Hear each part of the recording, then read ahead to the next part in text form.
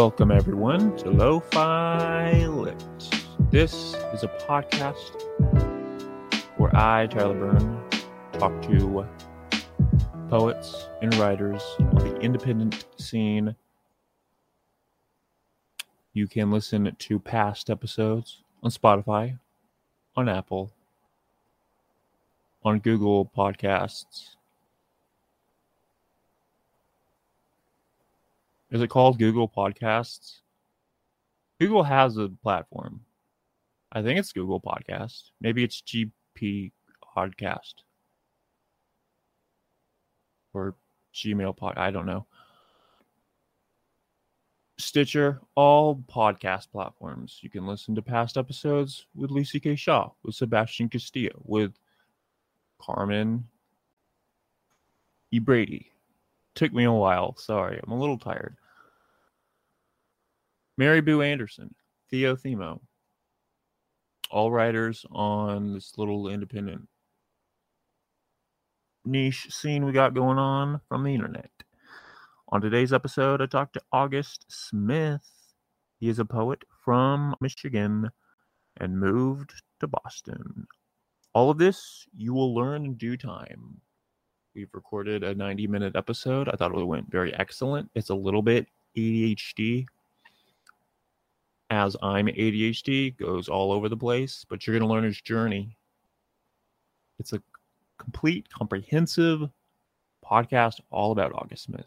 Right now, he has just released a new online chapbook that you can check out at augustsmith.net. You can also check out all of his other work, his 9 other chapbooks, from Mario Kart poems to other titles that I don't have in front of me as I'm speaking to you. He has been published in Peach Mag, in Iterant, and in Maudlin House, Omega, Ghost City Press, Summer Micro Chap Series, and Voicemail Poems, Partridge Lit, Spy Kids Review number 5, Witchcraft Magazine number 5, Tenderness Lit, Peach Magazine, Bullshit Lit, and some other places. You can also check out his alien poems that he's been working on, and that is something that we talk about. So yeah, as I was saying, please enjoy this episode. We get into it right off the bat. I asked him, right when he came on, I asked him, why do you not have a book of poetry? And we get into that conversation. This episode, after talking to him, I kind of wanted to do a chapbook. Will anyone read it? Probably not, but it seemed like a fun idea to just have a highly specific idea for a very strange thing and just commit to it.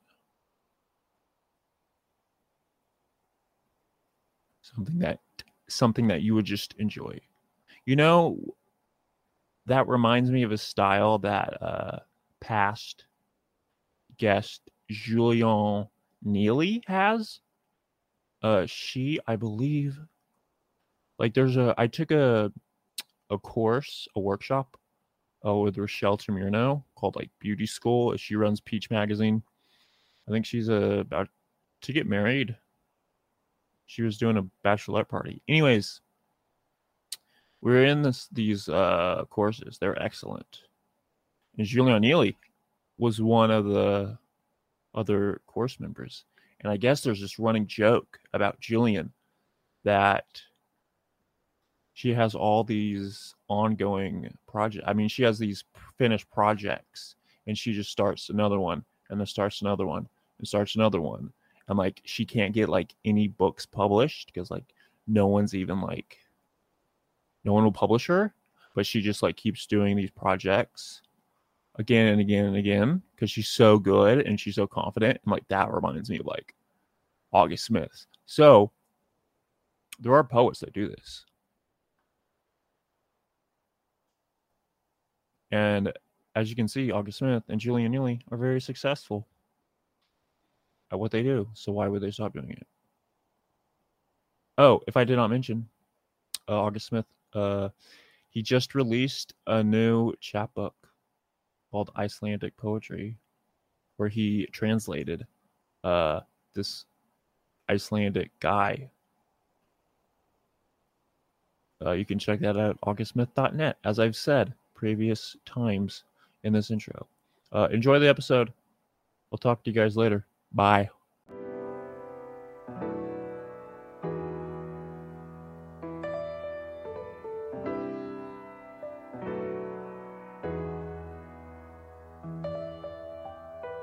I have a question. Why do you not have like a poetry book? Because you have like 9 or 12 like chapbooks. Yeah, that's a good question. I often ask myself the same question. Here's why. It's because A, I like the chapbook form a lot, and I feel like I just feel like it's the right length for me and was that way for a long time. B, I did write a whole book, which was my master's thesis, and I shopped it around to some publishers and nobody wanted it. And then I fell out of love with all of those poems. So I kind of just put that one in the proverbial desk drawer, and now I'm finishing up a different book. So that's a good question. I don't know. I should probably come up with a book, don't you think? I don't know. Have there been poets that have only existed through publishing of chapbooks? I'm sure there have. The only one, another person that I think of whose first book was just a collection of 4 chapbooks was Samson Starkweather, who, yeah, you know who that is? Yeah.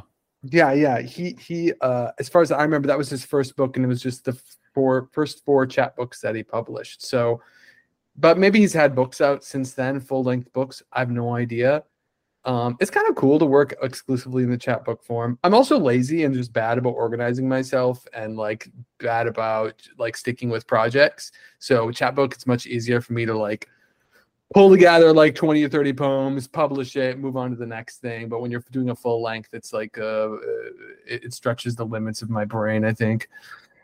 You said you were bad. You have like 1,000 things that you put out. Like you have like Yeah, I guess. musical albums. You have like you did a press. You did like all this other shit. Maybe I'm being self-deprecating. I just feel like I feel like my nature is like sort of all over the place and I lack focus, and it comes out in the form of all these disparate projects, and I have never focused my energies and created the perfect little diamond crystal that is my first book yet, but we're on the verge of that. So you said you got tired of those poems. Does that happen with a lot of your work or just those poems?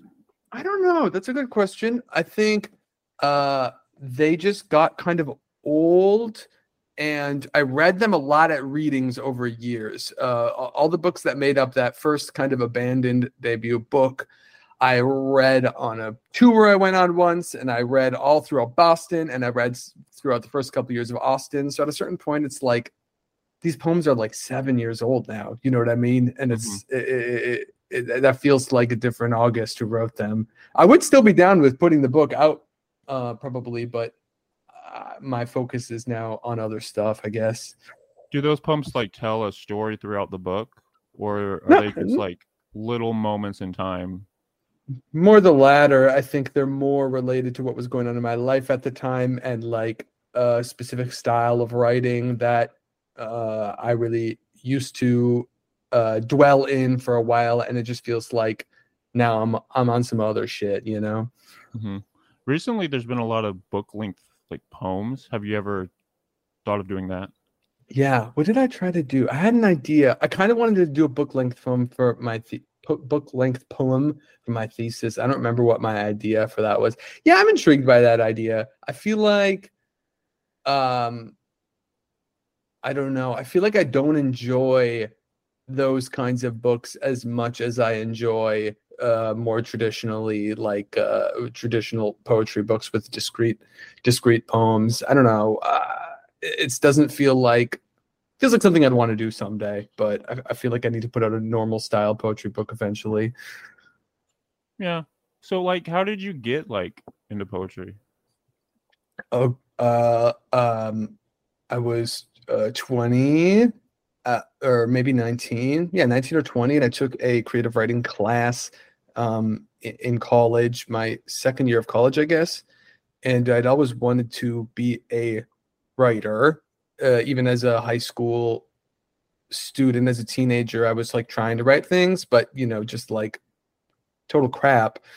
But once I took one creative writing course, I kind of got a grip on what poetry was, and I kind of got a sort of entry point into like contemporary poetry. And I was like, okay, this is like a thing that people do. There's like people who are out there doing this. There's people who are out there publishing books. I start buying them. And then I very much remember my very first creative writing teacher, Elizabeth Hiscox, who's a great poet in her own right. I wonder what she's up to. She took me aside and she was like, "You're my favorite poet in the class." And I was like, okay, this is all I'm going to do. This is my thing. I'm going to just keep going in this direction. So kind of started from there. So how did you understand poetry back then? Like, what did it mean to you? Before the entry point, or no, like the entry point when you said you got it. Like what did you get? I guess I always had this inkling that I kind of understood that there were working poets. There were people who were out there, maybe not necessarily making a living doing it, but there were people out there who were, contemporary poets. But it's one thing to understand that, and it's another thing to like find your way into it. Like I never went on like Amazon and just started like buying books or something. Like I didn't understand like how to enter it. But once I took a class and I had to read a bunch of contemporary poets, and they were just like a random assortment of poets, whatever the teacher wanted us to read. I was like, oh, this can be this like very sort of exciting, abstract, modern, hilarious, flavorful, weird thing. Like it's not just people writing like Robert Frost style stuff, right? You can like find people writing about things that are happening in my life or whatever. And so once I kind of learned that, it's kind of a stupid realization, because of course there's people writing about what's going on in their own lives. But like when you're 19 and you're like kind of hunting for identity, and you're like hunting for maybe an art form or something like that, that was like a big realization to me, to be like, oh shit, you can just kind of like do whatever you want with this. Like I could just go like write about like Twitter, or I could write about like the bad dates I went on or whatever, and people, if you write it well enough and funny enough, people will actually want to read it. And so I think just understanding the modern contours of it was really important. Does that answer your question? Yeah, that's perfect. Yeah, okay. So like when do you find the like online writing community, like on the internet, through Twitter, Facebook? Another form. It was through Facebook. It was through Facebook. I don't remember the exact thing that happened, but I befriended somebody. I was like hunting around on the internet. I was like trying to find other people who were writing poetry or whatever. And I'm just like keeping my ear to the ground. And I met somebody through the internet who I don't really keep up with anymore, but we sometimes like each other's posts on various social media. Their name at the time was Neon Glittery. And they invited me into this Facebook group, this like alt-lit Facebook group. This was like in 2000, let me think, literally 2010 or 11. Wow. So it was really small at the time, but that was like an entry point where I kind of started to learn about the online aspect and the sort of indie poetry scene, and it kind of like blossomed out of there. So I think thank you to Neon Glitter for inviting me to a single Facebook group back then, because that was very cool and very instructional for me. Do you remember the Facebook group? Yeah, it was Alt-Lit Gossip, I think, which was like the main Alt-Lit one way back when. I think it was that one. But I wouldn't like participate very much, but I just like absorbed it. And then I was in Kalamazoo at the time, Kalamazoo, Michigan, which is where I went to undergrad. And we started hosting readings, and it kind of started overlapping with the alt-lit thing, and it became a much more like localized scene.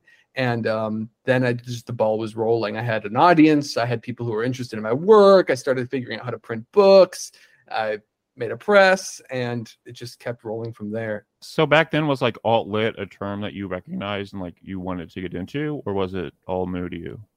Yeah, it was new to me at the point of getting into that Facebook group, but it's like one of those things where once you have a word for it, you're like, oh, okay, I kind of recognize like the sort of tenor of this, right? Like, I was like, okay, I get it. It's like this weird writing thing that people have been doing on the internet for the past couple of years on like social media and stuff. You know, I think it was kind of like that, where it was like, oh, now there's a word and there's like kind of a coalescing group of people around this, whatever you want to call it, this like broader DIY internet literature project. And did like Neon Glittery know you from a reading that they had went to, or No, I don't remember how we met each other online. I just think there was something weird in the air at that time. I feel like people in Facebook at that time were much more open to just like randomly chatting with each other. So I think probably we just started like chatting once, and maybe there was some sort of like mutual literature connection or something. I would have to go back and look. And it probably just started from there. But it feels crazy to think that I was just like chatting with random strangers on Facebook now. That feels like a bygone era. Yeah. So who were some of the first like alt-lit people that you really liked? Oh, let me tell you, I have a very vivid memory. I'm like a sophomore in college, and I'm like starting to, like I said, I'm starting to perceive this like contemporary literature world, right? I'm like, okay, there's people writing novels, there's people writing books of poems. It's not just this thing in the past. It's this like living, breathing entity. I want in on this. And I remember, I could probably go back and find the post if I still have my Reddit account. But I remember typing on Reddit, and I was like, should I buy, let me quickly look it up. I think it was this book called Tom McCarthy. Yeah, Tom McCarthy. At the time, I was like reading. Okay, so at the time, I was reading like NPR's like book blog and like their like hyped books at the time. And there were two books that kept coming up in all of these like very mainstream literature press areas. And one of them was this book by Tom McCarthy called C, which I've never read before, just the letter C. And the other one was the Tao Lin book, Richard Yates, which was his second novel, I guess. And so I remember posting on Reddit, and I said, I don't know why. I don't know. I don't post on Reddit anymore. But at the time I posted, and I was like, which of these books should I read? And everyone was like, fuck Tao Lin. That book sucks. Don't read it. And I was like, okay, that's the book I'm buying. This is the book that's making everybody mad. So I bought the Tao Lin book, and that, I mean, whatever. He's like canceled now, I suppose. But at the time of alt-lit, he was sort of like the demigod or whatever. And so that was one person that that was like an entry point and sort of a overlapping point with a lot of these people on this Facebook group. Did you ever read HTML Giant?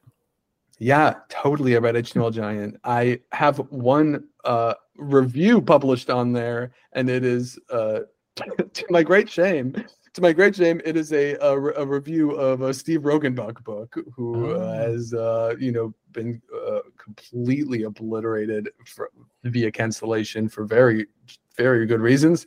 So whatever, that's out there. But I was reading HTML Giant. Whatever, that was all so exciting to me when I was like 20. I was like, everyone's like blogging and writing these like books, and it's making people mad. And I was like, this is cool. So definitely was my like the soup that was my origin. When did you meet like Evil Mountain? When I meet Evil Mountain, so Evil Mountain, aka Eleanor Eli Moss, they were kind of a Twitter entity to me for a really long time. Just one of those people I interacted with a lot on Twitter, occasionally DM'd maybe. And then when I moved to Austin, I went to a party within the first week, and who wanders in but Evil Mountain? And immediately we hit it off. And then I got a job at a bookstore, and they were working at the bookstore, and we've been tight friends ever since.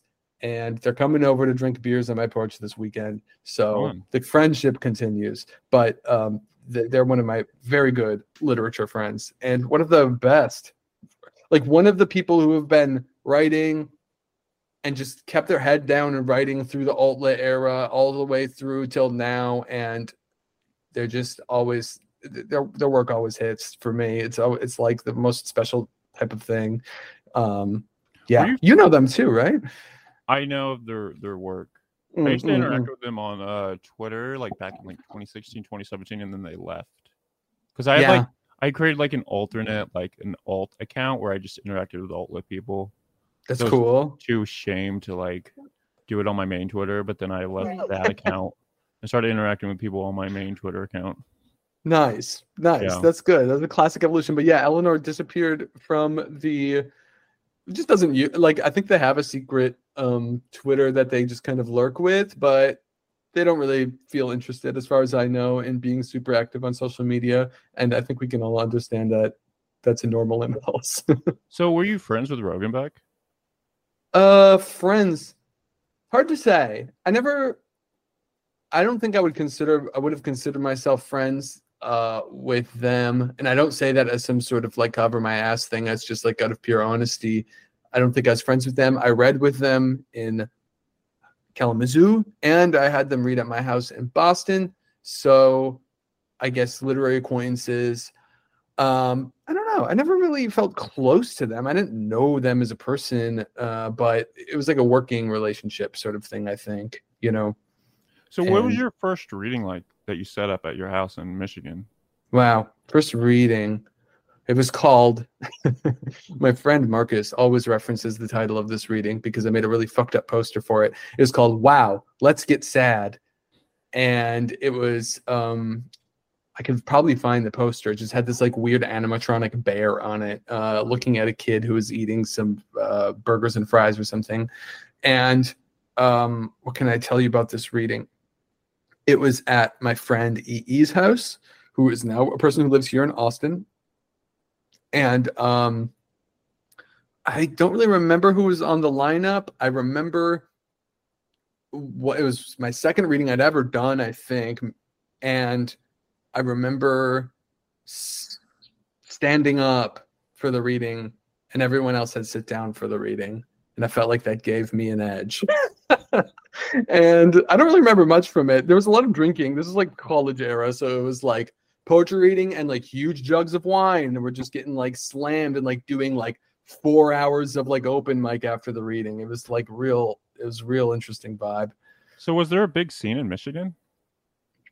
Well, in Kalamazoo, my friend EE and I, we kind of take credit for at the time fostering like a nice little poetry scene in Kalamazoo. You know, EE hosted a reading maybe every month at their house. We had a rotating cast of people, and they started bringing in other writers from afar, and a little scene developed to the point where I just remember this, a local news organization like wrote a piece about the like burgeoning indie poetry scene in Kalamazoo, Michigan. So there was like a lot of energy around that at that time. I guess in Kalamazoo there was a scene, I would say, for some time. It's not there anymore. Did you ever consider like starting a magazine with your friends? Yes, I guess I started a press at the very end of my time in Kalamazoo, so that's where that went. I've never had a really strong interest in starting a magazine or journal just because it feels like everybody else does it, and that's not to say that's not like me throwing aspersions on it or whatever, but it's just like everyone else does it better, and there's a lot of venues out there already. So I've never felt like I needed to start a magazine unless I could think of some interesting angle for it. Yeah. So when do you go from Michigan to Boston? So And, after, yeah. How much of a scene had you created, and how much were you in the scene at that time? So like it was my 5th year in Kalamazoo. I had finished my undergraduate degree. I went and got accepted to an MFA program at UMass Boston, a 3-year MFA program. So I just went there. And at that time, I think EE had moved at that time. And, you know, in a college town, the turnover is so fast. So, you know, after a couple of years of that scene being kind of thriving, the mainstays moved to Chicago and New York and whatever. And it just kind of slowly dissolved, I think. And then I was in Boston, and we continued doing house readings in Boston. We had a kind of long-running series at our house in Boston because I was living with my girlfriend at the time and another person who was in my program. And we were just like deep in the poetry world. And so, so that we kind of continued that energy when we got to Boston and had a lot of fun house readings there too. So how many chapbooks had you created when you left Michigan to Boston? Let's see. I would have created one. Let's see. Upper Peninsula. I'm having a blast. Alien Drug. I think by the time I got to Boston, I had made 3 or 4. Yeah, let's just say 3, and then moved to Boston, and 4 through 7 came out or whatever. How much money did you make off those, and like how did you continue being motivated to create more? Just because it was fun and the people, the community, and everything? Yeah, I didn't really make any money. I mean, I'm not very organized, so like it's not like I was managing. Like when I ran a small press, Cool Skull Press, I wasn't like doing finance. I mean, that was just like my bank account, you know. So like I broke even on some books, and some books I did not make any money on. But I knew it wasn't about that. I think probably the only one I ever profited off of was the Mario Kart 64 poems, because that just like sold really well. It was just like an easy hook. Dude, that was a huge hit. I remember that going around the internet at the time. It was like all over Entropy magazine. Yes. Yeah. They gave it like one of the best chapbooks of the year award. I was like, yes, that rocks. So yeah, I went to go buy it. It was like sold out already. Well, I can send you the PDF. I could probably I was gonna say I could send you a copy, but I literally think I have one copy, and that's all that remains of it. But I never made profit. It was always about just the fun of it and just keeping me going and keeping the momentum up and keeping connecting with people. And it was just always a pleasure. I just get a lot of energy out of like the putting it out in the world process, right? So like I would ride the momentum of putting a chapbook into the world and getting attention from that into the next chapbook, which would then make me write it. And then I would ride the momentum of each one in this kind of, I've just kind of ride that momentum wave until I fell off it. How do you get excited for the next chapbook from one to the other? Do you go into it like you're going to write different forms, or you're going to like try to define a different style or subjects?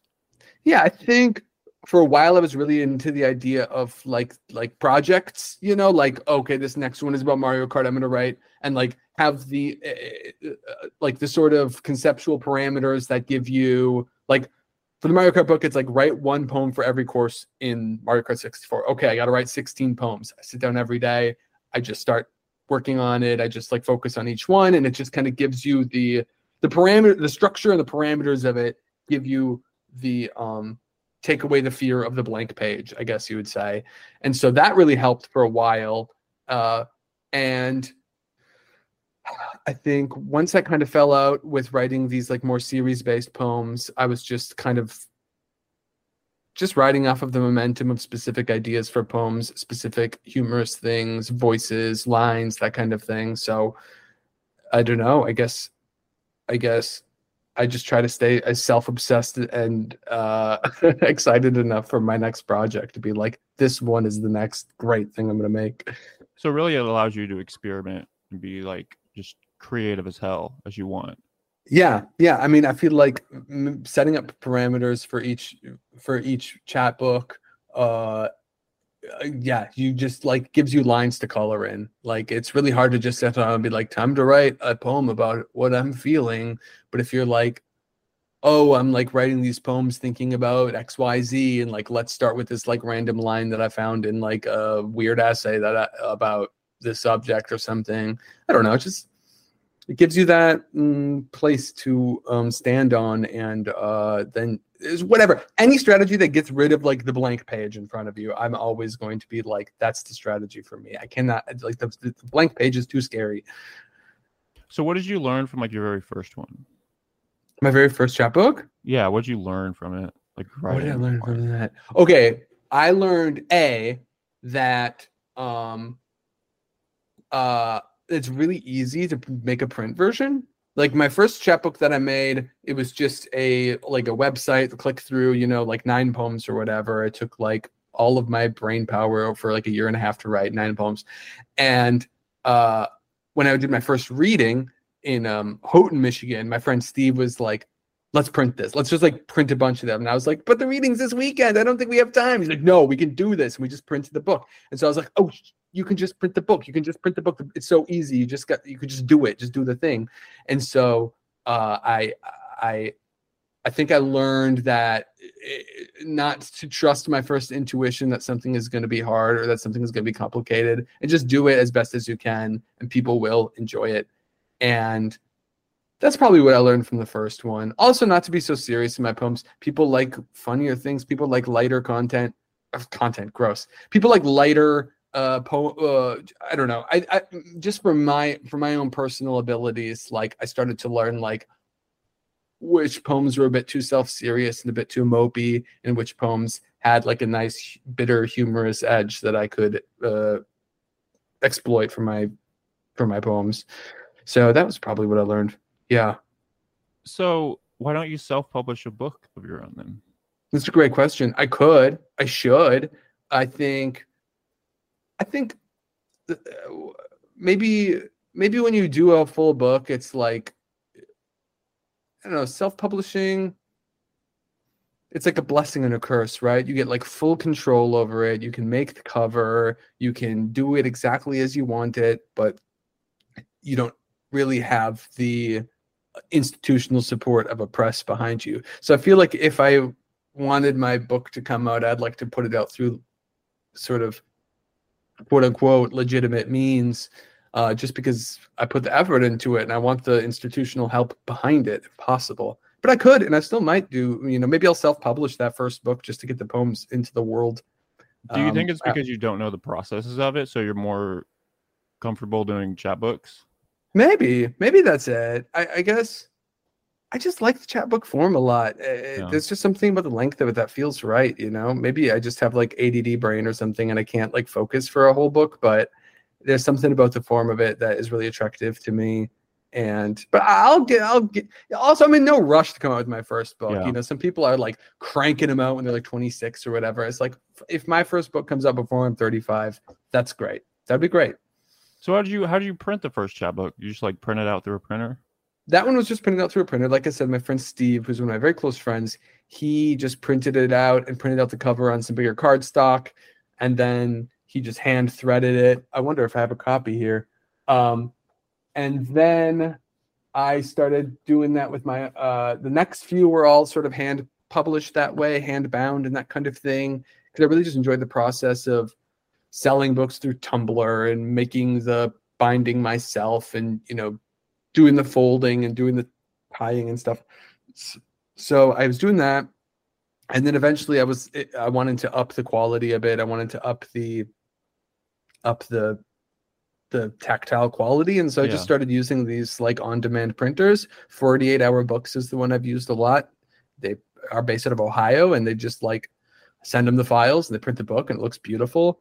And you just you pirate Adobe InDesign and you just kind of learn it, and it's just like all those little parts I love just the process of designing the book, and I love the process of picking a paperweight and I love making a table of contents. It's just, maybe that's why I've never come up with a book, because when you come up with a full-length book through a publisher, you don't get to pick the cover art, you don't get to pick you don't get to make the table of content. You don't get to pick the typeface. I like those parts too. So when I get to make my own chapbooks, I get to make every single decision. Maybe I'm a control freak. I don't know. I haven't interrogated it. Have you thought of using Amazon's like self-publishing service like Shabby Dollhouse did? I have thought about it, but I've just never really looked into it. It's like, I guess it'd be kind of cool because I feel like they give you an ISBN and you have an Amazon page and people feel comfortable ordering things from Amazon, and maybe it's cool. I think I've ordered a few books, and this is not to put any shame on anyone. I mean, obviously Amazon is like not a wonderful company, and it would be best to avoid them at all costs. But this is not to put shame on anyone who's used those self-publishing services. You got to do what you got to do. I feel like I've ordered some of books through Amazon self-publishing, and the quality really ranges from good to bad, and sometimes maybe that's the fault of the person publishing it, maybe that's the fault of Amazon, but that's just my impression of that. Yeah. So what chapbooks have you read by other people that you loved and you like were inspired by? Wow, what chapbooks have I read by other people that I love and by? Okay, so I'm really bad about questions like this where people are like, What's a book you read? Because I just like can't store information that well. I have a nice stack of chapbooks that I'm looking at right now, but I don't know. There's just I don't know so many chapbooks. I think. Let me think for a second.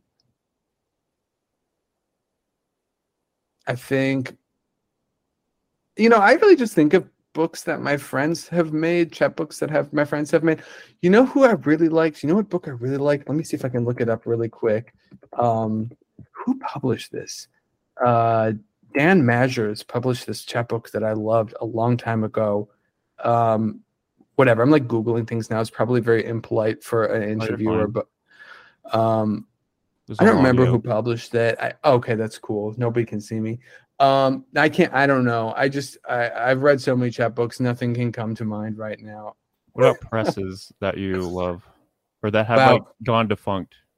Yeah, Mud Luscious. Do you remember Mud Luscious? I do not. That was like an old one. Mud Luscious Press. That was like an early one that I discovered that I really loved. They came out with one of the first books of contemporary poetry that I bought was called I think it was by Mateus Svalina, and it was called I Am a Very Successful Entrepreneur.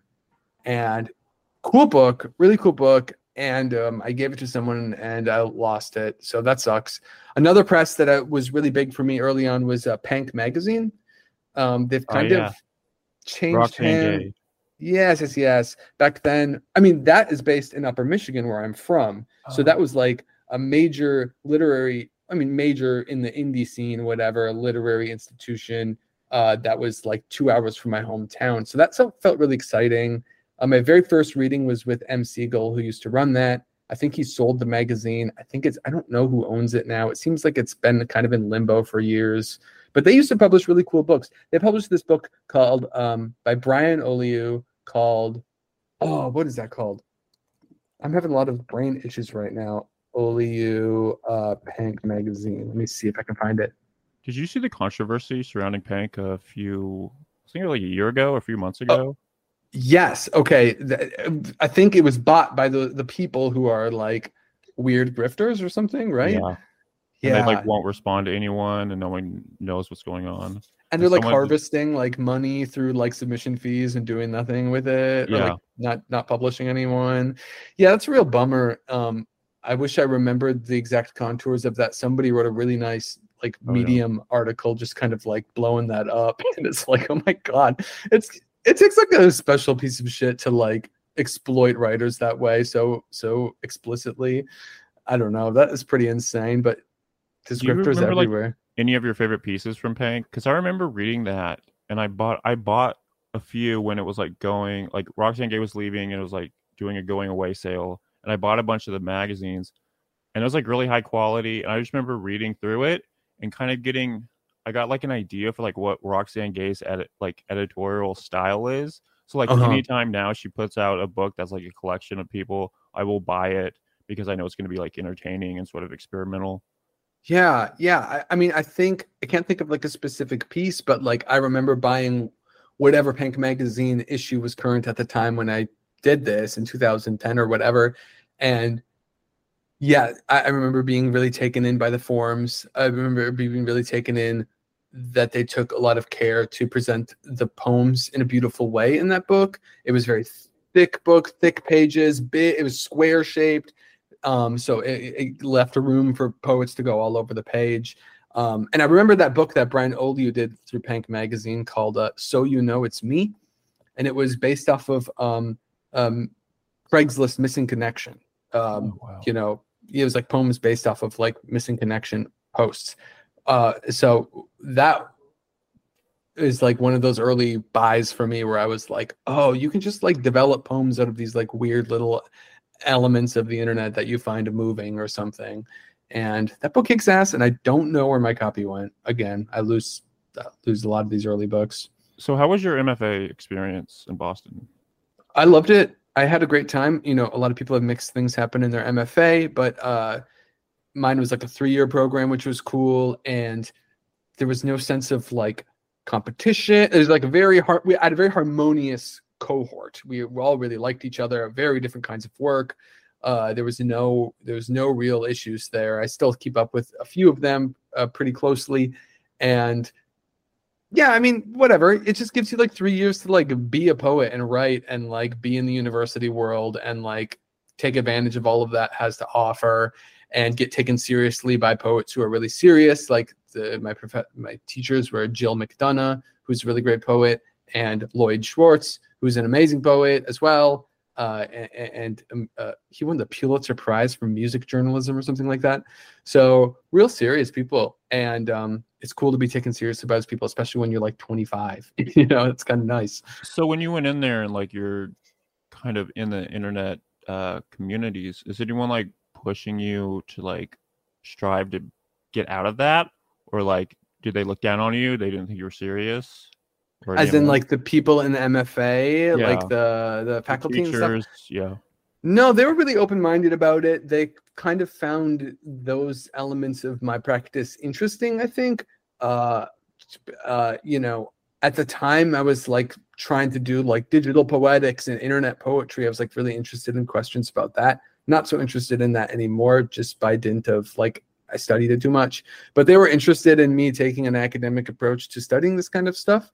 So no, they were all supportive of it. I do remember my professor being like, you got to stop being published in these like weird websites that go defunct after 2 years and need to start like submitting to bigger magazines.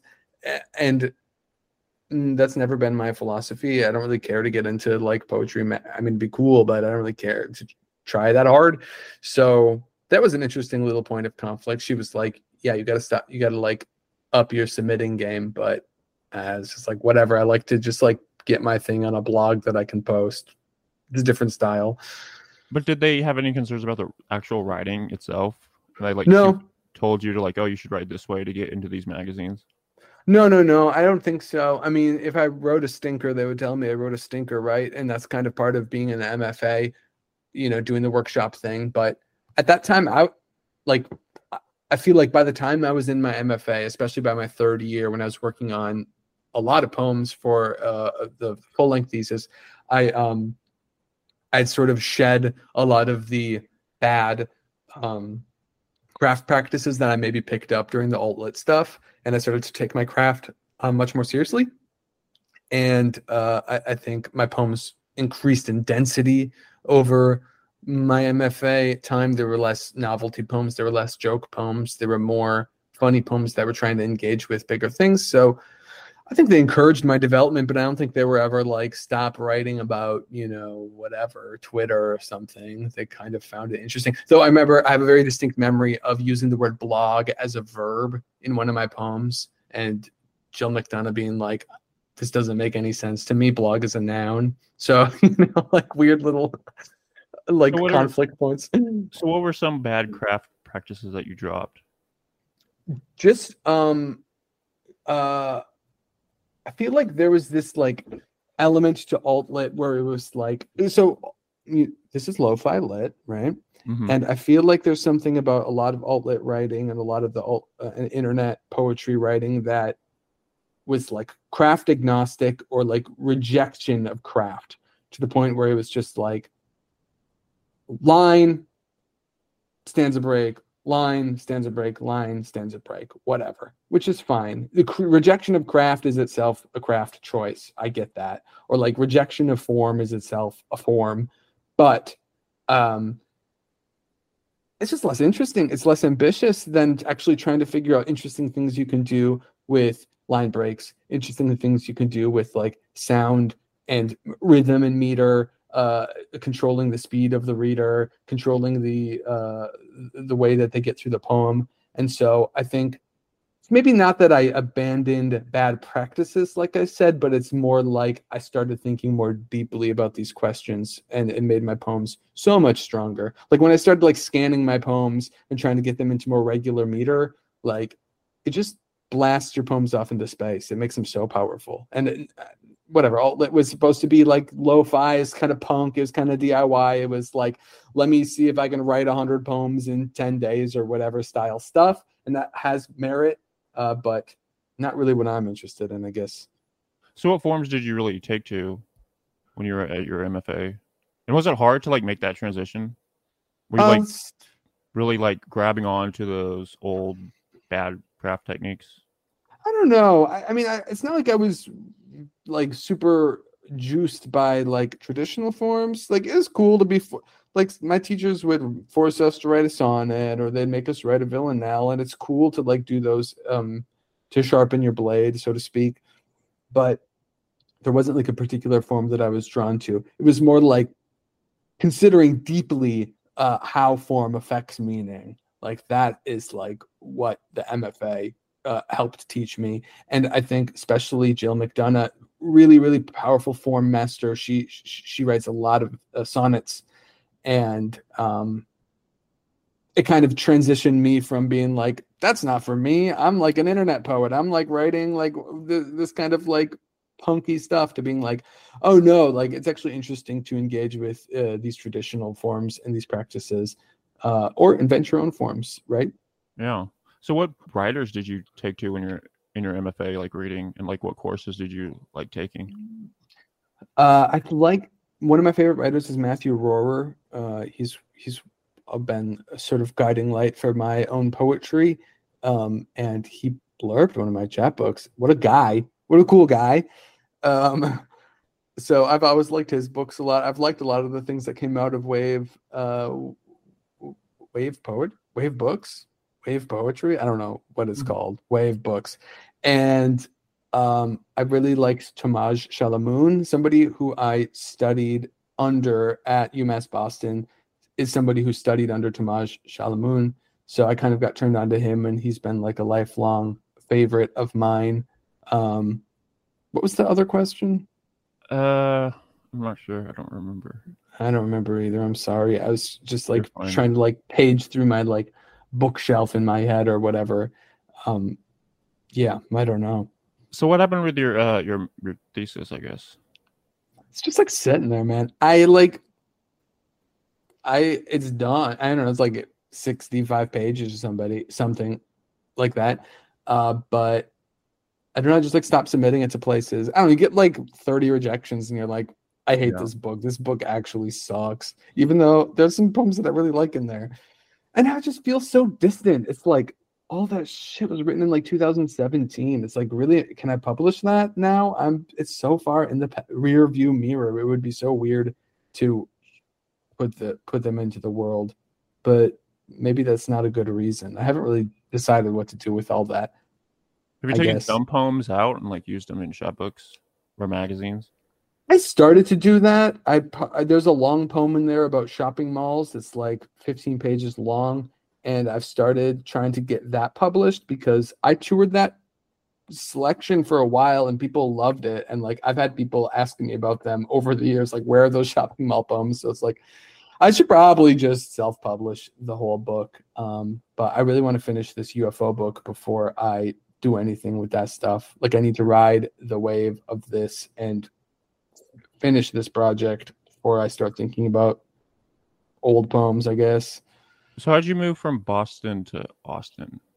Yeah, so I finished my MFA in 2017, and then I was like, if I don't leave Boston right now, I'm probably never gonna leave. I'm gonna be stuck here. I'm gonna like start a new life after my MFA. You know, I'm going to like whatever, be in a relationship and then get a job, and then I'll be stuck in Boston. And I really felt like, how many times do you have this opportunity in your life to like start fresh, start anew? Was kind of my thought. And I had like a long-term relationship come to the end around that time, and so it just felt like the right thing to just move. And so my two options were Austin, Texas, where I knew my friend EE and some other people who were like, yeah, come move here. And my other option, I was gonna go like teach English in Russia. I was like, I want to do this, and I was like really almost about to do that.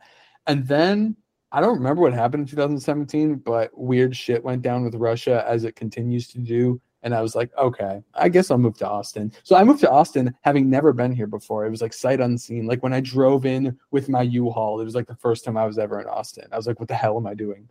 But it's worked out. Do you like the scene down there? Yeah, it's okay.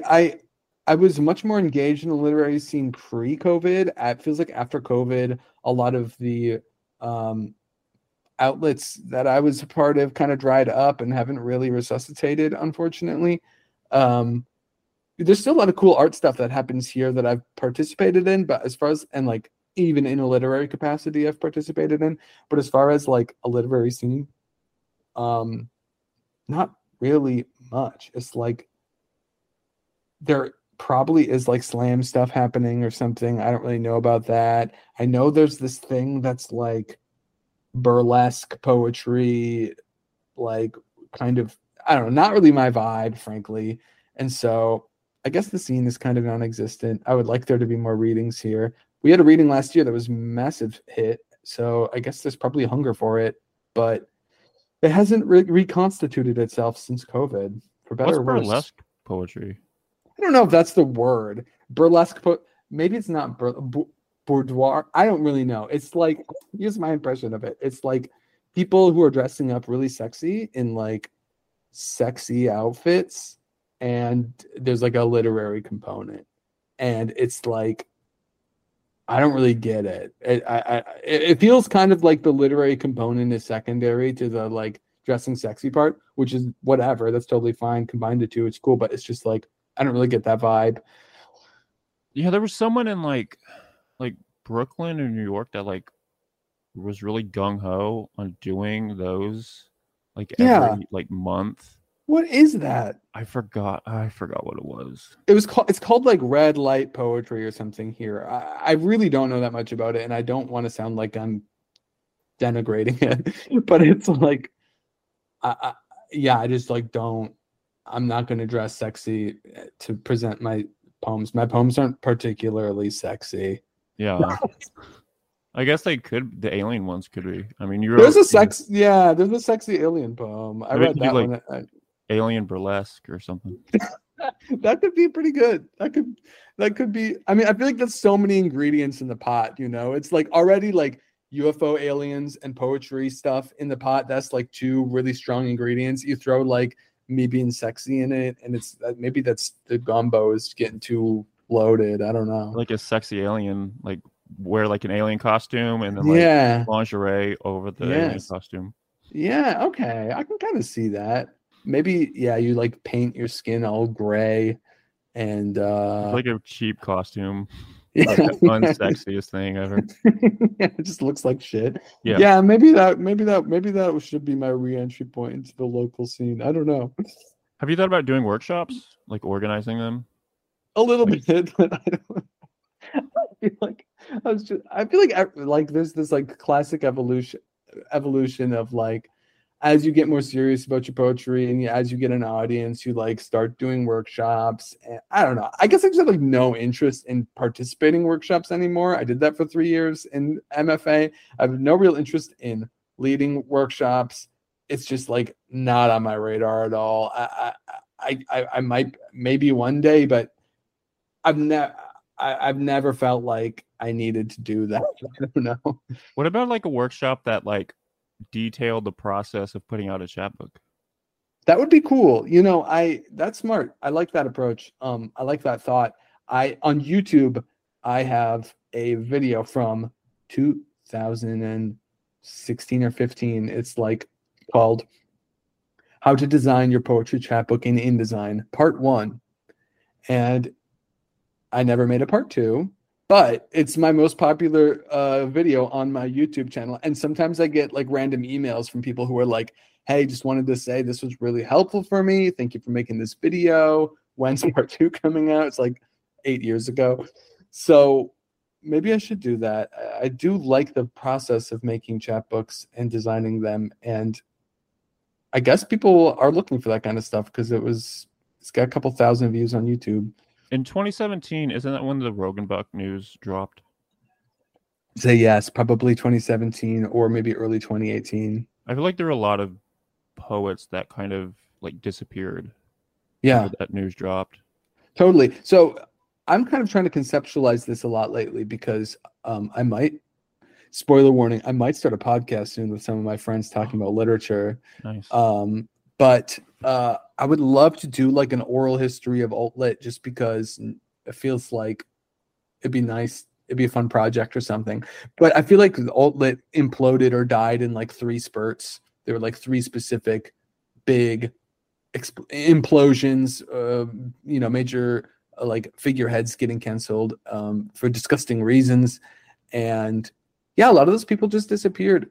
And a lot of people were really hurt by what went down. And a lot of people's trust was violated, and makes sense. But I mean, I will say this. After the Steve Rogenbuck thing happened in 2017, I don't think I was really bitter about poetry for like a year and a half afterwards. I hated it. I did not want to write another book. I did not want to write another poem. It was only when I really started connecting with Eleanor on poetry and my friend Matt Klauser, and we started meeting every couple of weeks, reading each other our poems, and like kind of just felt like starting fresh, and my passion kind of slowly came back. That was reversed, but I felt really bitter. So of course, a lot of people probably just were like, "Screw this." So it was through like collaboration that sparked your creative interest back into poetry. Yeah, and more. Yeah, you could see maybe someone who didn't have a community around to collaborate with, that they would maybe just stay out of poetry. Of course. Yeah, of course, especially if they're looking up to this figure or looking up to some poet, and then it's just like the most horrible things come out, and you're like, why? Like, you feel stupid, you feel used, you feel manipulated. So, I mean, that's how I felt. And so, and it was more than just collaboration, but it was like in person, sitting around, drinking wine with my friends, and like just like talking about books. Like, there's something specific about it being like in-person, casual. It wasn't and collaborative. We did do readings together. Eventually we did a really great reading together, us 3, but it was very much just like back to basics, baby, back to basics. So what were the 3 implosions that you were saying about? Well, I don't know if it's exactly 3. That's kind of how I remember it happening, but I remember there was this first wave where a bunch of the figureheads like Stephen Tully Dirks, and that's just one name that comes to my head. But it's like a first wave where like 3 or 4 people kind of got like canceled, and like a bunch of these like venues closed, and it was just like a sort of revelatory moment. And then there was like another wave, maybe when Tao Lin was canceled, and then the third wave was when Steve Rogenbuck was canceled, and it was like these 3 successive explosions that just completely cratered all of the DIY work and all of the, just like nobody wanted to even talk or think about it anymore. I feel like the Rogenbuck thing was kind of like, like in Marvel movies with Thanos, and like he did snap the fingers and there was like a 5-year blip. It kind of feels like that, because I see a lot more poets now coming back out. Yes. It's amazing how that something like that can just shake up the whole scene. I guess it just shows the fragility of those things. Like you're building all of these venues, online venues for writing, and you're building all of these practices and these social circles, and then boom, the bottom falls out and it collapses, and everyone kind of scatters into their own corners. Yeah, I feel like weird. Like a death or like a major fallout like stops people from creating, and like collaborating creates more creativity. Totally. And I feel like people just get embittered by those kind of collapses. And how do you counteract that? I don't know. I guess, I'm sure everyone has got prescriptive things that they can do to make the scene more safe and that kind of thing, but that's beyond my pay grade. So I don't know. It was kind of dark though. Yeah. Do you know Orchid Kajini? Yes, of course. A close friend here in Austin. I haven't seen them for a minute. I've seen her for a minute, but close friend for sure. Are you guys gonna who are you gonna podcast with?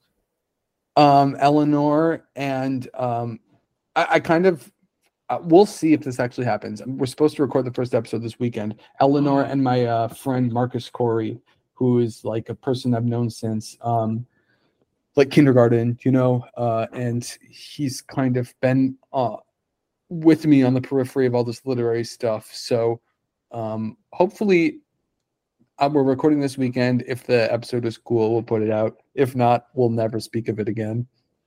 Why? You could try another one then.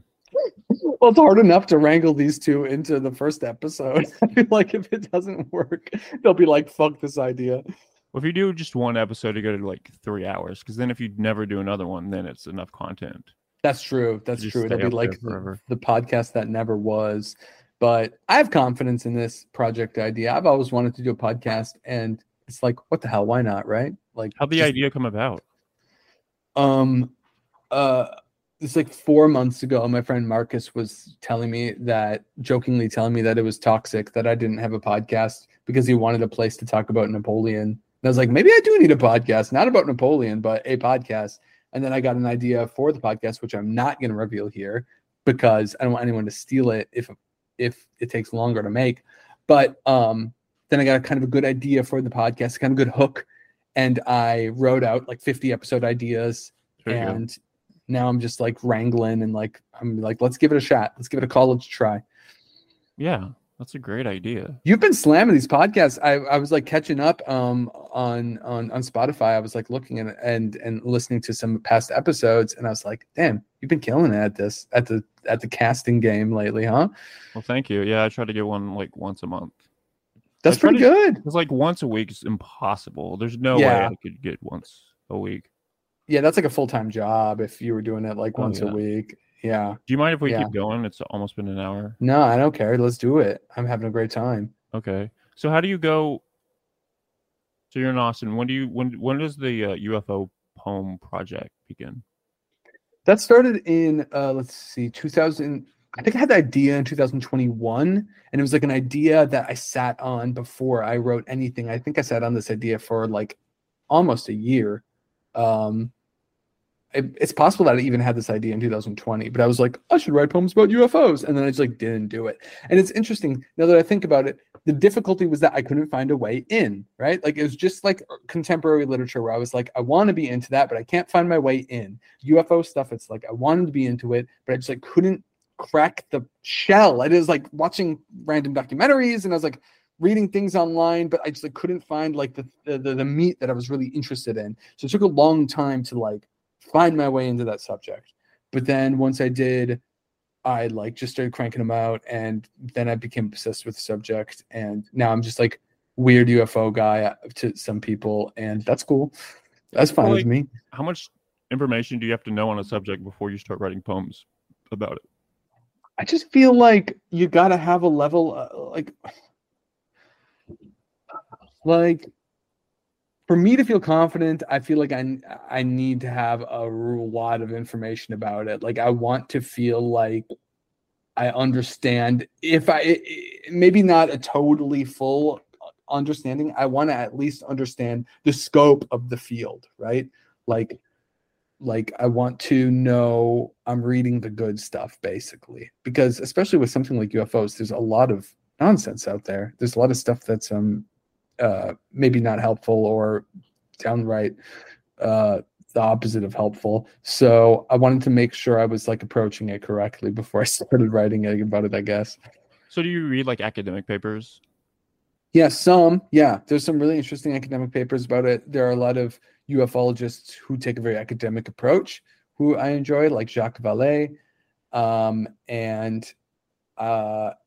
then I just also really enjoy finding people in real life and hearing their stories, or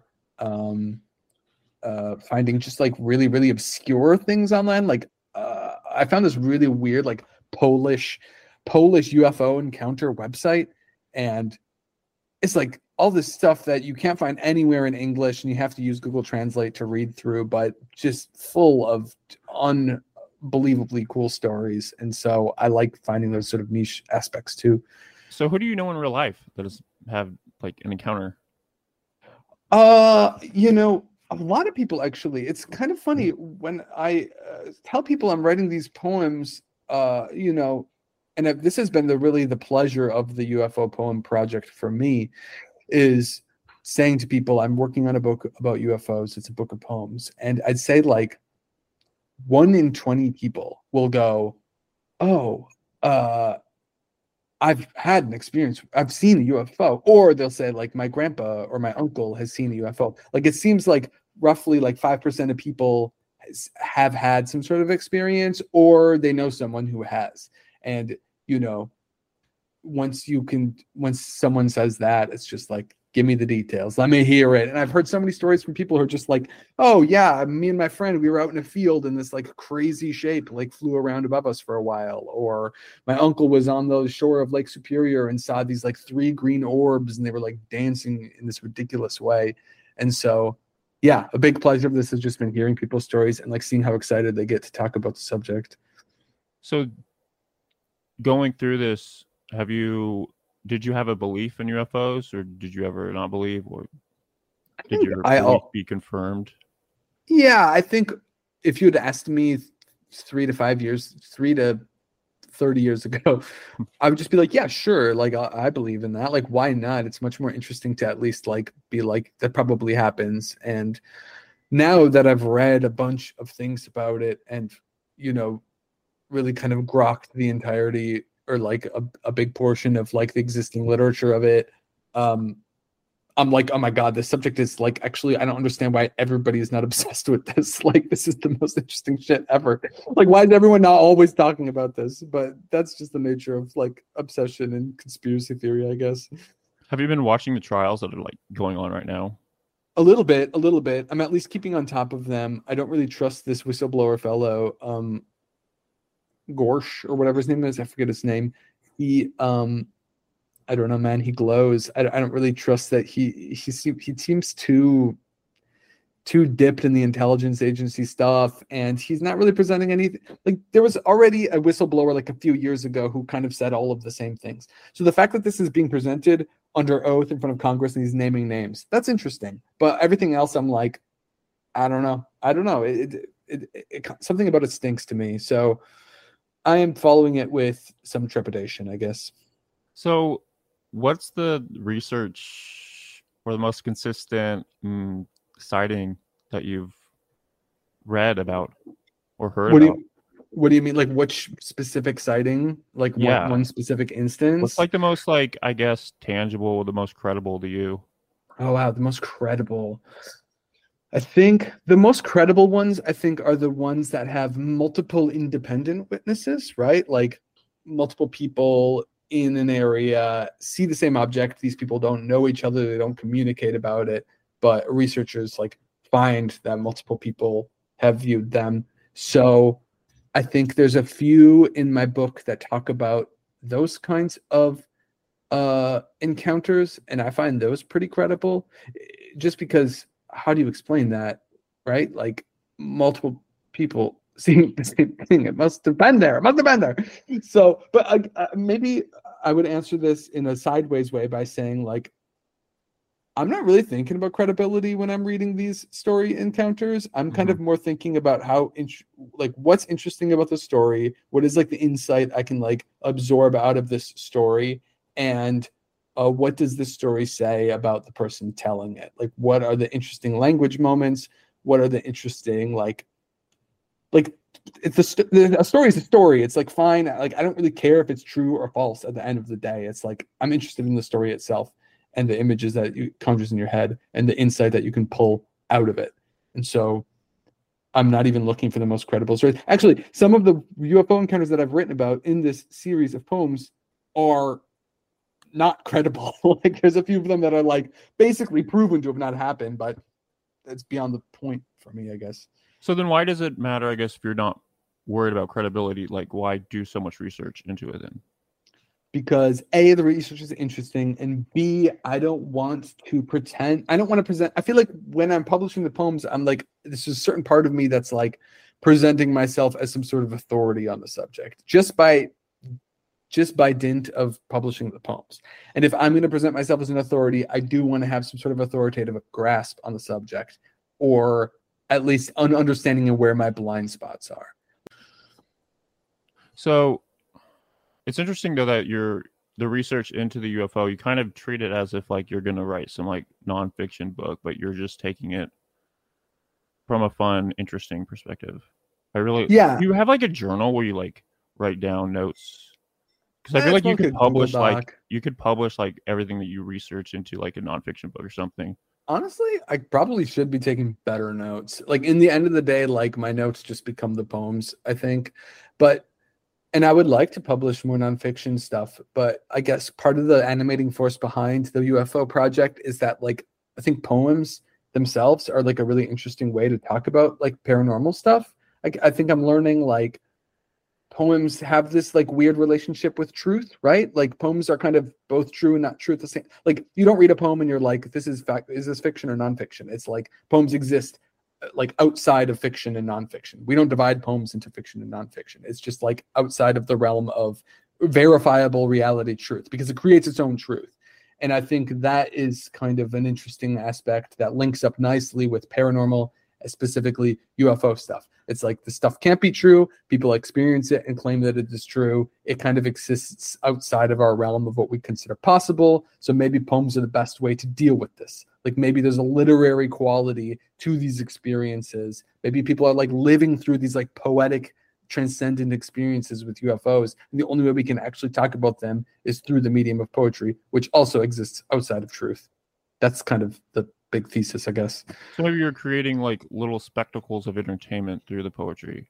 Yes, and you're creating meaning. Poetry makes its own truth. It really does. I think like a poem has its own sort of like gravitational field. It kind of like bends reality around it. I think if you'll allow me to get like really kind of highfalutin and abstract about it, and so the more I read about UFOs, the more I see this like breathing relationship between things that exceed not only like scientific, logical analysis, but also exceed spiritual analysis. Like that is the realm of poems, like that liminal space. And so I see a great overlap between those two. Did you learn this through your research through or like writing these poems, or did you already have that idea before? Totally learned this through like this is where I've landed after writing the book. Like I think when I first had the idea for this collection, I was just like, this could be cool. Let's write let's write about spaceships. And now I've like understood the interest like that the actual meat of it is where where I've landed. So what was with the Polish website? What was the most interesting stories you've heard from there? And like, did they like corroborate with anything that you've heard from over here? I think the most interesting story, and it's one that I used for one of my favorite poems in the collection, was this guy in the 80s. He was duck hunting, and he was out by a lake, and he had his gun, and he had his dog with him, and he's been by this lake many, many times. It's a place where he's gone duck hunting many times, and his dog runs off into the night, something that his dog has never done before, either terrified or chasing something. He's like, what the hell is going on? So he kind of tries to find his dog. He's looking around, and he gets to this part of the lake, and he sees this like sphere, and the sphere is like dipped in the lake, and the water's boiling around the sphere, and he's like, what the hell? And then these two ghostly foil bag figures come out of the darkness, and they his gun gets really hot, and he drops it, and then these two foil creatures, they lift him up in the air, and they blast him with this sheet of blue light. And as the sheet of blue light is passing through his whole body, he's like has this transcendent experience. He's like, all of his memories are just flooding into his brain. He gets like really sexually aroused. He's like, he just has this like totally like brain bending, this like Philip K. Dick Valis experience. And I just thought the story was cool because it's just like a classic UFO story, but the guy's account of it was really interesting. And so that's the first one that comes to mind that came from that Polish UFO website. And also there were a lot of really good drawings on it too. That's so cinematic. Like if that had, like someone actually went through that, I don't know. I could even like explain it. Right. It's unexplainable. And it's like, why do like I don't know. There's so many questions that these things bring up that are unanswerable, and that's why people get obsessed with it, I guess. So can I ask you some names that I wrote down and see if you have any stories about them? I'm scared. Yeah, let's do it. All right, let me find it. Oh, Carmen E. Brady. Carmen E. Brady. I've never met her. Really like her. She's someone that I've just known through Twitter for a really long time. I don't think I have any stories. I love her drawings. I think she seems. I want to like eat every cake that she seems to make. Big fan. Shout out. Shout out. What about Lucy K. Shaw and the Shabby Dollhouse? I don't know them very well. I think they did they pop. Is that like Witchcraft Mag or is that like a different thing? That's a different, but very closely related. That's El Nash. Yeah. Witchcraft. That's what? El Nash.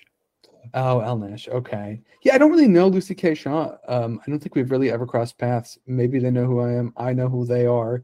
I can't think of any instance about them, but also shout out. Hi, Lucy. What about like Metrotron? Yes, like the Canadian publisher, Mhm. Ashley Obscura. Yeah, she came in red. She and I think it's Jay Ritchie, another associate of that press. They came and read at my house in Boston, and that was one of my favorite readings. You know, they were coming through, and they would have this interesting thing where, like, the Canadian government, or maybe it's specifically like Montreal or Quebec or whatever, funds publishers pretty well, or like there's just more money in the arts up there, I guess. And so they had to do X amount of readings in the United States for them to like get some money for doing international poetry work or something. So they came through to Boston as part of some sort of tour they're on or something. And we had a great reading. And I really liked Ashley and Jay. I think we all hit it off really well. And I also met Ashley. I don't remember if this was before or after the reading, but one time I was in Montreal and we went and got coffee. I was in Montreal in January. It was like cold as shit up there. And she took time out of her day to get coffee with me, and it was really pleasant. So I've always liked that person quite a bit. They've also published me on their website a few times, and they just hold it down up there. I love them. I love Metatron. They're still doing their damn thing. I think I read that you were a finalist for one of their. Yes, I was a finalist for one of their chapbook series. Wow, I totally forgot about that. Nice. You're like the Nardwar of the poetry world. And yeah, I think they published a couple things by me on their blog too. So Mimi Love, big fan. I remember, what is it called? Ashley read a poem, Agave Girl, I think it was called. I remember that very well. And Jay, I just thought of this. We had this long reading. Jay read, Ashley read, I read, and then, you know, a couple other people read, and then we're all just sitting around drinking. And I was like sitting around in the kitchen, like having some wine with Jay. And then one of the people from my MFA comes in the door, and they were like, "Oh my God, did I make it? Am I late?" And Jay just turns to me and goes, "Are they kidding?" Because it was like an hour after the reading ended, and I thought that was really funny. So that's my memory of them. What about Mary Boo Anderson? Don't really know Mary Boo Anderson. I think I might have met them once in Chicago. Did they live in Chicago? They live in she lives in California. California. Well, I know I have a lot of in New York though. Okay. I feel like I might have met her before, but I don't really remember. Damn, I'd have to really think. I don't remember. What about maybe Zoe? Zoe of Blair. Yeah, Blair something confusing. Yeah, she came and read in Austin once. She came and she read, and Eleanor read, and I read, and I think E read, and one other person.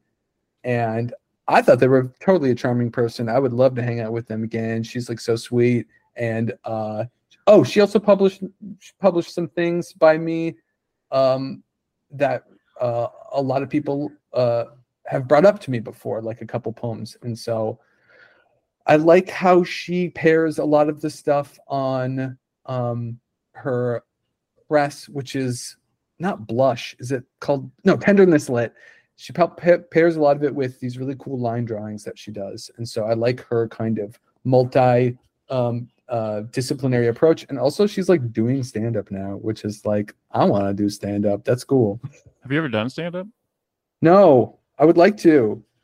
I think it'd be fun. Slam? Yeah, kind of. I was thinking about a slam a lot today.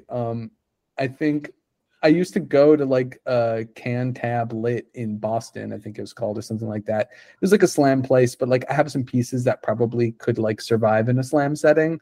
So I did a bit of that. It was kind of fun. I don't know. Slam poetry is like not my vibe, but at the same time, I don't want to disparage it. It seems cool. People have fun doing it. So what Yeah. about Stephen Archerary? I think his name is. Yes, Stephen Art. Yeah, he lives in Boston. I talk to that guy sometimes. He's a hoot and a half. He came to a couple of the Boston readings. I can't even say we have a very like God, there's this one reading. I don't even know if I should get into this, but you know Do what? it. This is like late in the episode, and so it's like if you've listened this far, you get all the good shit. So we had this one reading in Boston, and he I invited him along, of course, and he was like, "Hey, I'm like reconnecting with this high school friend, and like we're looking for something to do, so I'm gonna bring him to your reading." Sounds cool, sounds great. So he shows up with this guy, and this guy, he seems cool, and Steven like doesn't really know this guy, but like used to know him, and it's like whatever, it's like fine. But this guy gets really, really, really drunk, and he like is sloppy drunk, and that's fine too, that happens.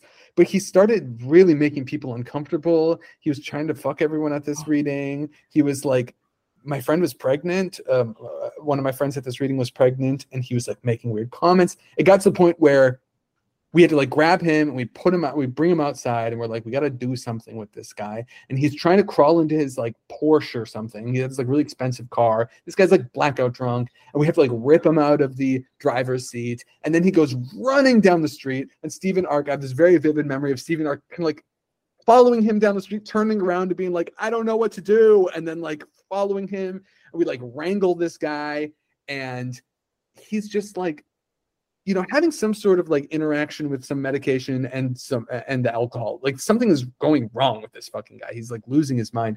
And so eventually we like get him in an Uber and we send him home, and he throws up in the Uber and we all pay for it. And then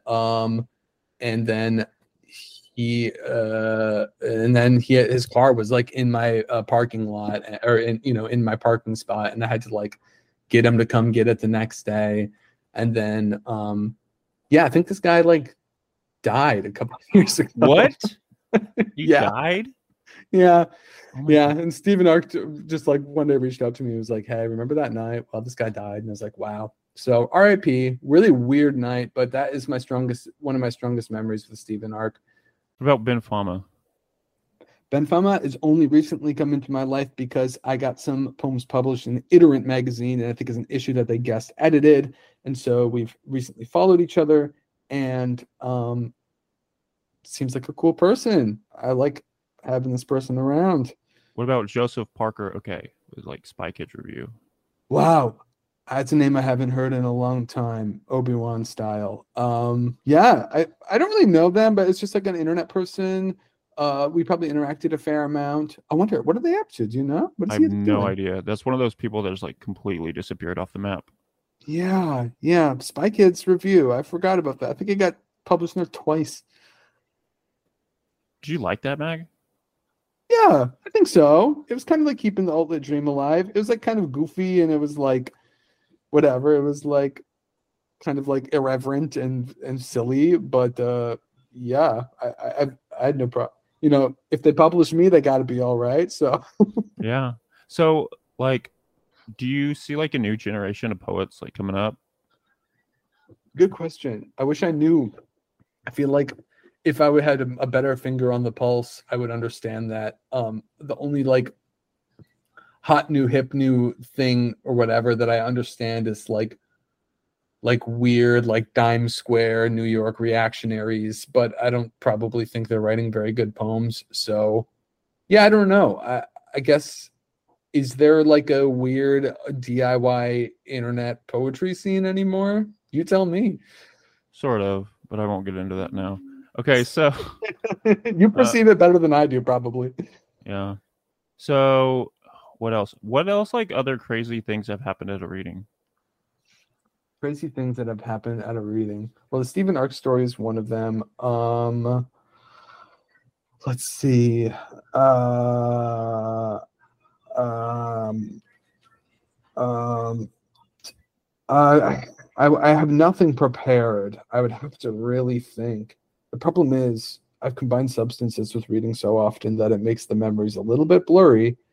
But I have a lot of memories of like the Kalamazoo readings getting really insane by the end of the night.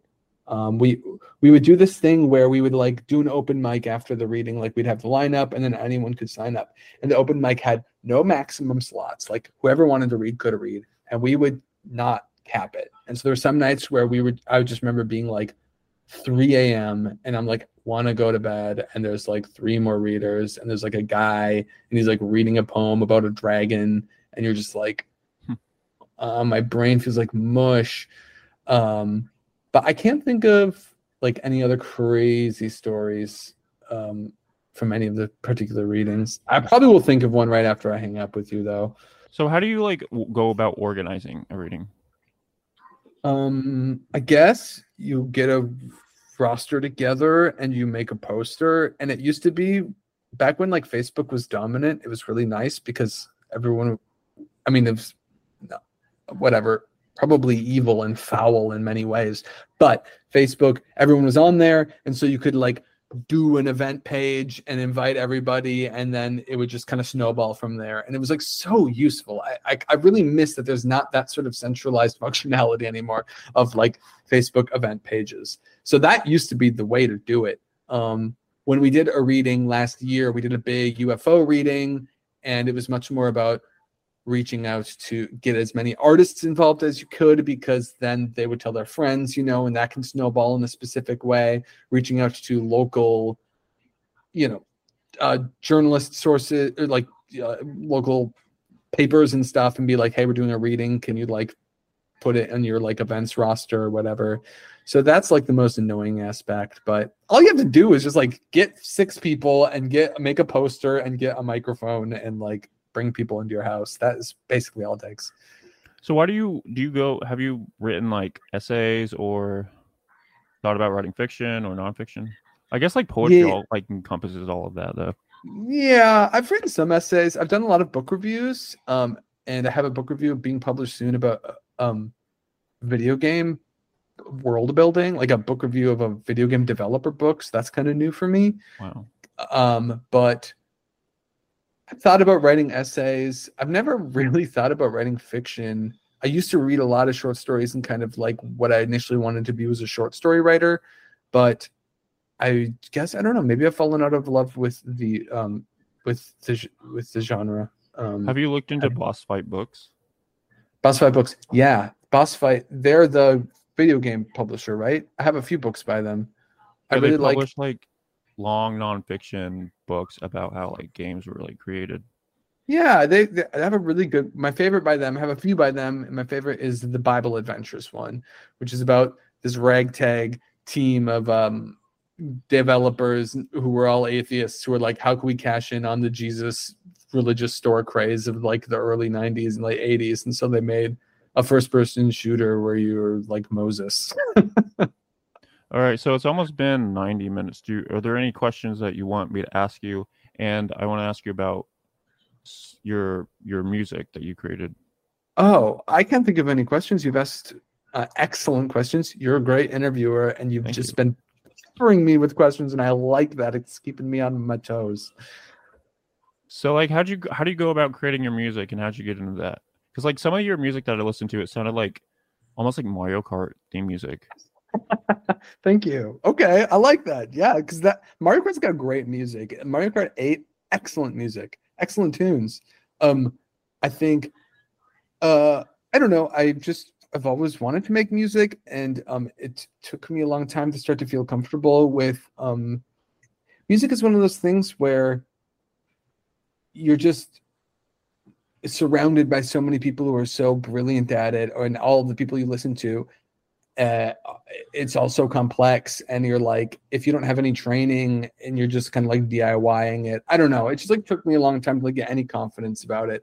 But and if you listen to like my very first EP or whatever, it's like so it's whatever. It's not great, but I like synthesizers. I like the challenge of trying to write music. It's a totally different writing muscle. Obviously, there's some overlap with poetry, but it's like a totally different like approach. It feels like a totally new horizon.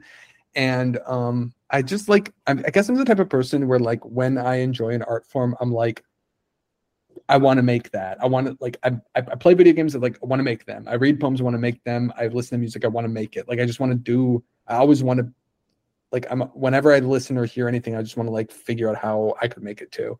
So it's just part of that impulse. Well, the last poems you published like had a musical element to it. Like you like play it, Oh and it yes, would be paired up with the poem. yes, yeah. I thought that was really fun. You know, the Iterant magazine, they asked for recordings of the poems that they were going to publish. They published 4 of my UFO poems, and I was like, can I throw synths all over them? Because I'm sitting here next to a couple of synthesizers here, Whoa. and you know, I got to use them for something, right? And Yeah. so it's just like an excuse to have fun. Was that All of difficult? this is an excuse to have fun. Was that difficult to like write a poem and then pair it up with a musical? No, I did all of those in 2 days. I was just Wow. I knocked that out. But the ideas came really fast because I was just excited about it. So I didn't find it particularly difficult. I don't know, you just like noodle around and then like scream into a microphone and you're like, that's cool, done. If you could design a spaceship, how would you design it? Great question. I think I really enjoy the classic saucer shape. I think there's something really, really alluring about the classic saucer shape, but there's something interesting about the saucer shape. The very first flying saucers were seen by this man named Kenneth Arnold in the late 1940s or early 1950s. He's like supposed to be like the first like modern day UFO sighting, and he's a pilot and he's flying and he sees these saucers and he goes on the news and whatever, it's like a big thing. But the interesting thing is the news messed it up. The news reported that he saw flying saucers, but when you actually go back and read his eyewitness accounts, they're crescents. What he actually saw were flying crescents. But after the news published this stuff about flying saucers, people started seeing saucers. It's like the idea created a new reality where now people are seeing flying saucers. So I always think about that with the saucers, and I would probably design a really slick, silvery saucer with really beautiful multicolored lights undulating around it in an organic manner. Do you think there's aliens like underwater, or are they like in the skies in space? I think they're neither. I think they're like peeking in through other dimensions. I think they're Whoa.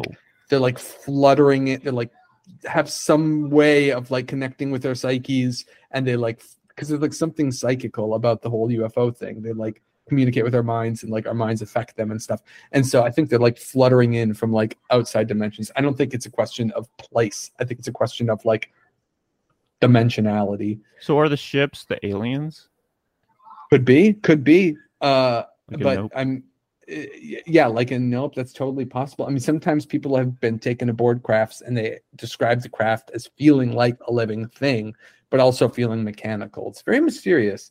So who's to say? But sometimes UFOs have been spotted underwater. They're called USOs, unidentified submersible objects. Like deep underwater? Like Yeah, the or Navy UFOs. reported it? Yeah. Or like they'll like show up on like weird radars, or UFOs will disappear underwater, or they'll come out of the water. Like they totally do. Do you think they're underwater stuff. communicating? With who?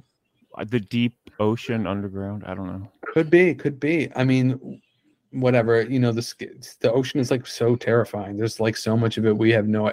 What if there's a civilization down there? I don't know. It's really scary. guess I think they're communicating with the octopus people. I think the octopus are going to supplant us as the rulers of this planet. What do you think about the skulls?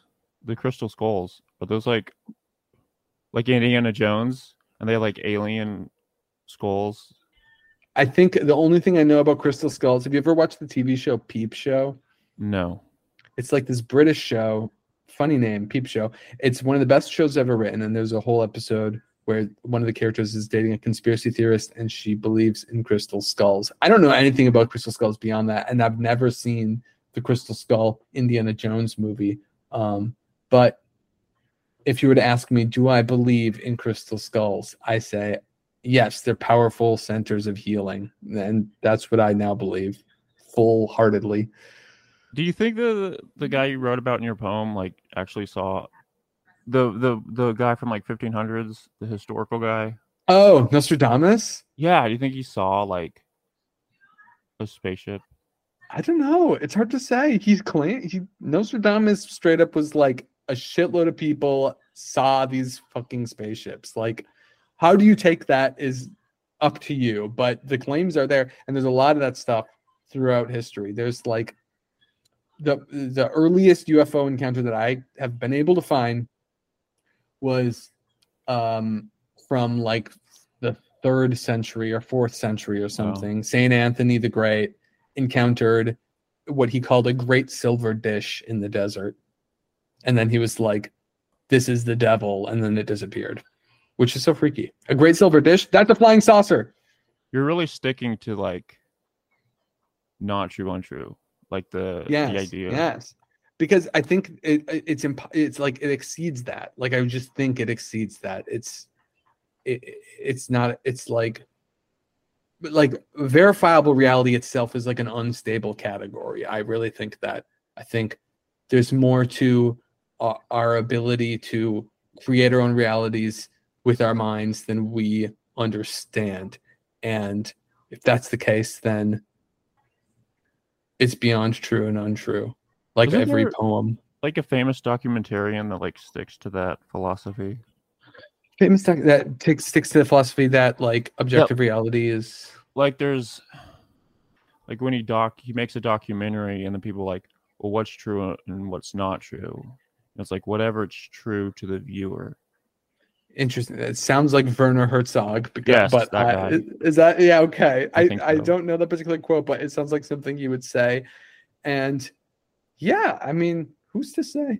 I think it's all much more unstable than we really want to admit as far as like verifiable truth. It's like things can be competing and conflicting things can be true, and that's when it gets complicated.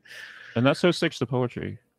And it's poetry in a nutshell, baby. That's why it's the best art form, and all other art forms will fall away in the beautiful, glorifying blue sheet of purifying light of poetry. I think that's a good ending right there.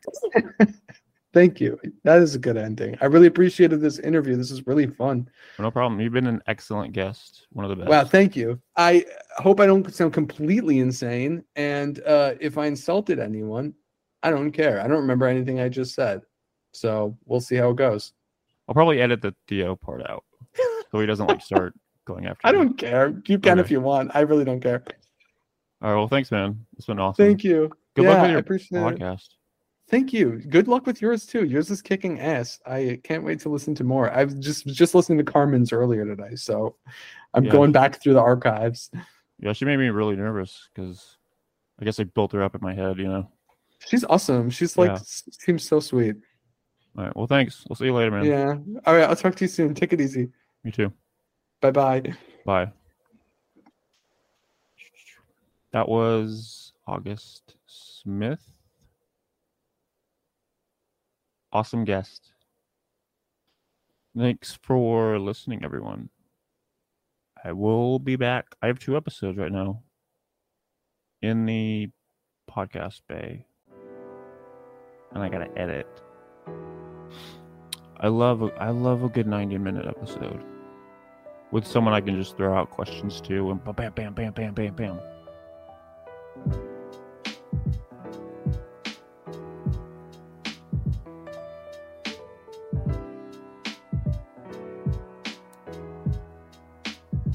I really want to get Eleanor Eli Moss on here, formerly known as Evil Mountain. I think they would have an excellent amount of stories to talk about. And that is the episode. All right, we'll talk to you guys later. Bye. Boom, boom.